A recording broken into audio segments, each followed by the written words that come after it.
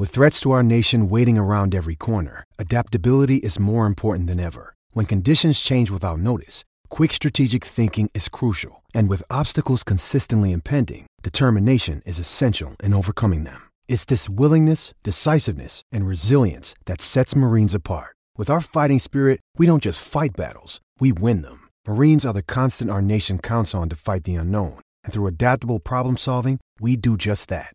Learn more at marines.com. When you need mealtime inspiration, it's worth shopping Kroger, where you'll find over 30,000 mouth-watering choices that excite your inner foodie. And no matter what tasty choice you make, you'll enjoy our everyday low prices, plus extra ways to save, like digital coupons worth over $600 each week. You can also save up to $1 off per gallon at the pump with fuel points. More savings and more inspiring flavors make shopping Kroger worth it every time. Kroger, fresh for everyone. Fuel restrictions apply. I'm Alex Rodriguez. And I'm Jason Kelly. From Bloomberg, this is The Deal. Each week, you'll hear us in conversation with business icons. This show will explore deal-making across sports, media, and entertainment.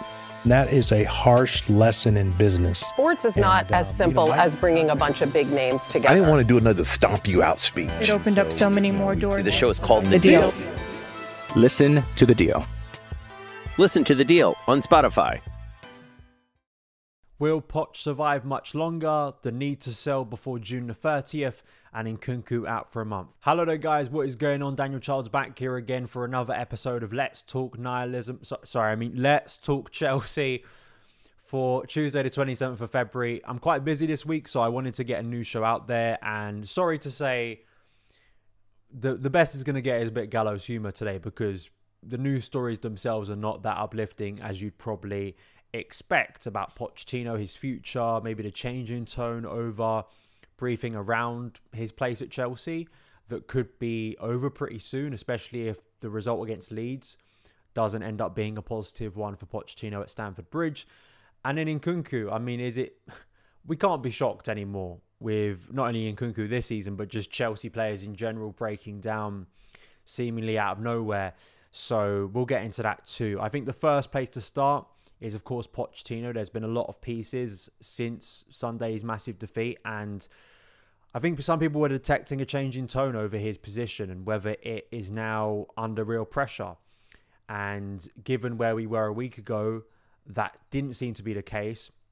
Then you're kind of thinking to yourself, how legitimate were the positive pieces about him? Or are these pieces a little bit too extreme? And actually, is he under that much pressure at all? I think there is an understanding that at the very least, an assessment will be made in the summer, and the minimum requirement was European football. A massive chance and an easier chance to qualify for Europe was, of course, scuppered on Sunday in the Carabao Cup final. But this is what Matt Law has to say, and it was kind of, part information, but part kind of his opinion as well, that Pochettino is under pressure, but sacking him would only prove Eghbali and Bowley have no project. He goes on to say that Pochettino knows that he will face pressure if Chelsea fall short this season and can have no complaints that supporters, some of whom cannot get over his old Spurs allegiance, would find a mid-table finish deeply uninspiring. But if co-owners Beid Eghbali and Todd Bowley, advised by sporting directors Paul Winstanley and Lawrence Stewart, sacked their third manager since taking over, then all talk of projects, patience and philosophies may as well be chucked out of the window. All that will have changed since the Abramovich hire and fire him days will be that there are no trophies to show for all of the changes, and the queue for the Chelsea job will be an awful lot shorter. Probably the most spicy piece of this analysis by Matt Law is that an associate of a top coach who would almost certainly be linked with succeeding Pochettino were he to go the way of Thomas Tuchel and Graham Potter remarked, every manager will be in trouble with this team. I think that sentiment right there very much goes in with my feelings at the moment. And I've had discussions with people.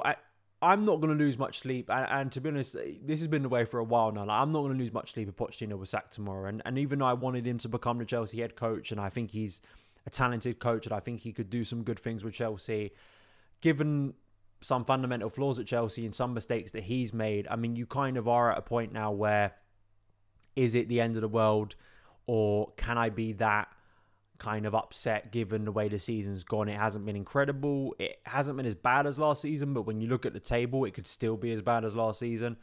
And of course, following a cup final defeat, there isn't a lot of sympathy, especially the way that extra time period went. against Liverpool. But it does say a lot that we've had this massive turnover where a week ago we were hearing things that, Pochettino is still going to be backed. And of course he will be reviewed in the summer, but any talk of him being sacked early is premature. That was very much the briefing post-Wolves, where he was under a lot of pressure and people wanted to see a change in head coach. Of course, since then, there's been a turnaround. We beat Aston Villa. We beat Crystal Palace. We had a good performance against Man City. But then, of course, we did lose in heartbreaking fashion in extra time against Liverpool. I think tomorrow is obviously very important because if European qualification is the minimum, it's not that Chelsea's only route into Europe is going to be through the FA Cup. You look at the points tally and you look at the number of Premier League games still to play for Chelsea, then they could still realistically find themselves in a Europa Conference League qualifying spot in the Premier League. But given what we've seen so far from Chelsea, is there much confidence that we'd be good enough to go on a run? And we'd have to go on a run to catch up with the teams above us. And we've still got some difficult games before the end of this season. So that's why tomorrow could actually be quite defining if it turns toxic and Chelsea fail to beat a championship side in the FA Cup 5th round. So that in itself becomes maybe a self-fulfilling prophecy. I do think, and this is just a general tone and thing I've seen from several clubs, it's not just specifically Chelsea, but I do think once we get into kind of this stage where it's like a referendum on the coach for every single game and he has to do this, he has to win this specific game or we're going to sack him. I kind of am of the belief then that where it seems to me internally you've lost faith of him, so you might as well change the head coach. I'm not saying that's the right or wrong decision. I just think that to me, logically, it becomes a very unworkable situation and is why maybe the tide has turned. But, make no mistake, whether you think Pochettino should be sacked or not, if he was sacked, it really is a damning indictment again on the ownership. It's a damning indictment on the sporting directors. It's a damning indictment on what has happened over the past at least 12 months. You could stretch back further than that of, you could look at someone like Graham Potter and go, was he the worst manager in the world? And I know some people really don't like Graham Potter. And when you look at some of the evidence behind that, I understand why. But it would look again like we've had multiple coaches come into this situation and nothing radically has changed, which again, I think just logically, then you have to look at something beyond just who's in the dugout. I'm not saying that Pochettino has no responsibility over the players he's coaching. I'm not saying that he should face no criticism for what happened on Sunday against Liverpool in extra time. I do think it's a player and mentality failure as much as it is a coaching failure. But you have to ask questions seriously about the direction of this club. That all these briefs that come out so constantly about the long-term project, about building this, about building that. And at the first sign of turmoil, you're not even prepared to give Pochettino a full season. I think it really does say a lot about the lack of faith and actual conviction behind the scenes they have. Because at times, the briefing suggests that they are very, strong and confident in the direction they're going in. But when you make decisions of changing head coaches pretty frequently, I think it says the opposite. And I think it shows maybe that people internally at the club are already concerned about the direction and, the decision makers are not really sticking behind. I'm Alex Rodriguez. And I'm Jason Kelly. From Bloomberg, this is The Deal. Each week, you'll hear us in conversation with business icons. This show will explore deal-making across sports, media, and entertainment. That is a harsh lesson in business. Sports is not as simple as bringing a bunch of big names together. I didn't want to do another stomp you out speech. It opened up so many more doors. The show is called The Deal. Listen to The Deal. Listen to The Deal on Spotify. Another day is here, and you're ready for it. What to wear? Check. Breakfast, lunch, and dinner? Check. Planning for what's next and how to save for it? That's where Bank of America can help. For your financial to-dos, Bank of America has experts ready to help get you closer to your goals. Get started at one of our local financial centers or 24/7 in our mobile banking app. Find a location near you at bankofamerica.com/talktous. What would you like the power to do? Mobile banking requires downloading the app and is only available for select devices. Message and data rates may apply. Bank of America N.A., member FDIC. Mother's Day is around the corner. Find the perfect gift for the mom in your life with a stunning piece of jewelry from Blue Nile. From timeless pearls to dazzling gemstones, Blue Nile has something she'll adore. Need it fast? Most items can ship overnight. Plus, enjoy guaranteed free shipping and returns. Don't miss our special Mother's Day deals. Save big on the season's most beautiful trends. For a limited time, get up to 50% off by going to BlueNile.com. That's BlueNile.com. Their choices and are already doubting it. So that in itself is a real problem. I also just think I'm not entirely sure who comes in, because if they stick with the same strategy of a younger squad, we've already gone through why that's a flawed idea, bringing back Jose Mourinho, why probably Thomas Tuchel falls into the same category.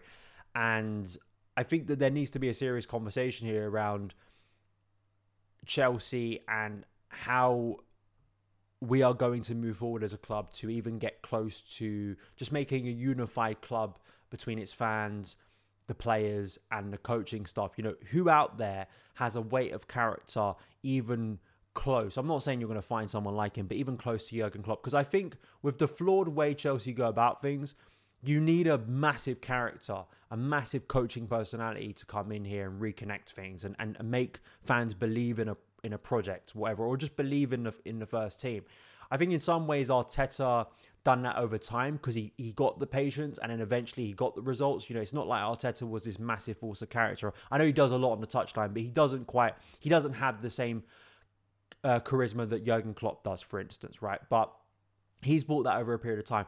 Or you bring in someone who is just like Mourinho 05 or Conte, you know, reincarnated, someone who can really communicate a message directly to supporters, but also has the tactical acumen to work with these young group of players. I'm not sure who that is. I don't have much confidence that we'd pick the right guy, and I don't have much confidence that they wouldn't struggle with what they have. And I think it's really damning that, you know, if that quote, and you have to trust Matt Law's sources because he's usually very spot on, if someone is literally saying, you know, you'd struggle with that group of players, you struggle with that set of circumstances, at some point I think people have to realize that just getting the pound of flesh for sacking a head coach clearly isn't doing much and isn't actually solving our problems, which then makes the conversation for me have to go a lot deeper.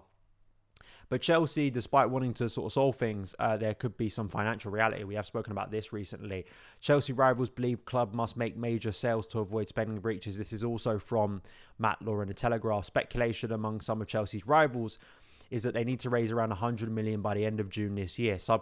Club sources have refuted that figure and stress any early sales will be done with making signings in mind rather than needing to bring in cash before the next profit and sustainability rules cut off. Regardless of the reasons why Chelsea are braced for another summer exodus of players, they proved they can bring in quick cash last year by raising over £130 million before June the 30th, although their task is complicated this year because, of course, the European Championships, which runs between June and July. Now, there is some money that Chelsea could be making, obligations to buy, money that the club are confident will be coming in over the summer. And that is, one of those is Newcastle's obligation to buy Lewis Hall, which is on course to guarantee Chelsea a quick £28 million. Chelsea will expect apparently to earn over £30 million for the permanent sale of Lukaku, after agreeing a £37 million release clause in the new contract he signed before joining Roma on loan last season.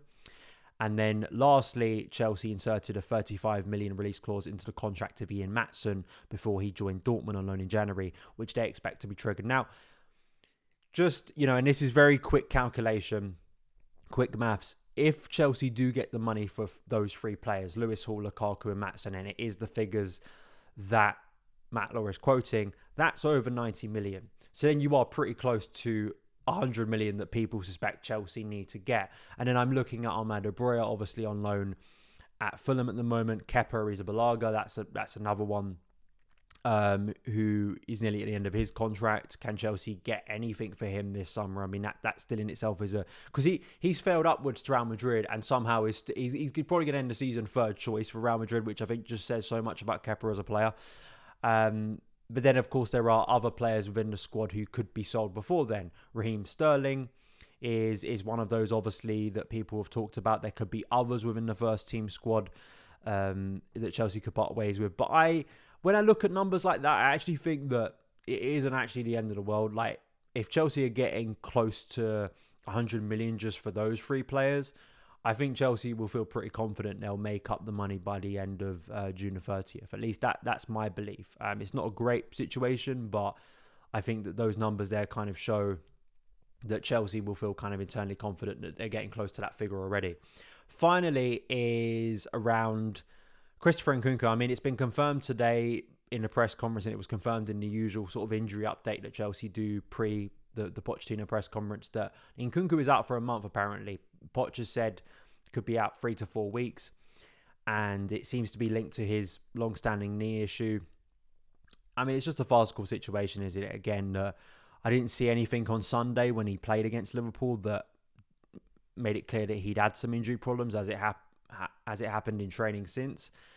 But I mean, it really is just a sorry state of affairs, and it again just looks it's a symptom of a bigger problem. I mean, Chelsea FC themselves are in a rehabilitation phase at the moment, are undergoing medical assessment as a club, and it seems like the club itself can't figure out what this issue is and needs to resolve it, because you invest in players like Nkunku, you invest in players like Romeo Lavia, you invest in players like Reece James. If they aren't fit majority of the season, how are you supposed to build teams? And again, I think people are very quick this season to throw it all on Pochettino, because I think at the moment it suits your narrative to go, well, it's Pochettino's fault all these players are getting injured. Again, little bit simplistic and kind of completely forgets what happened last season, the season before that. Chelsea have had serious injury problems for quite a while now. I think it is more relevant to put blame on the current hierarchy, since they've taken over and a massive turnover in personnel.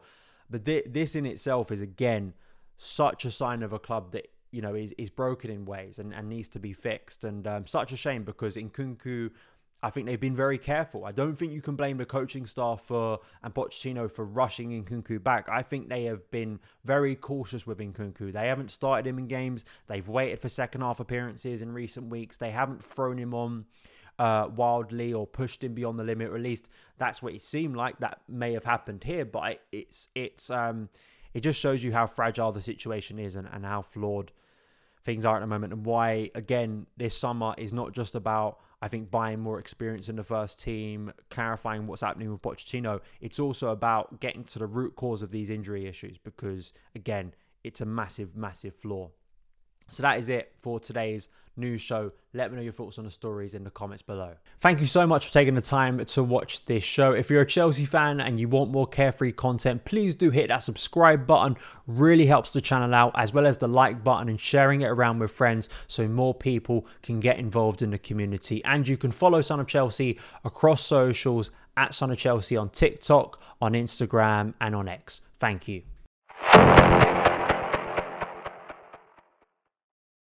Sports Social Podcast Network.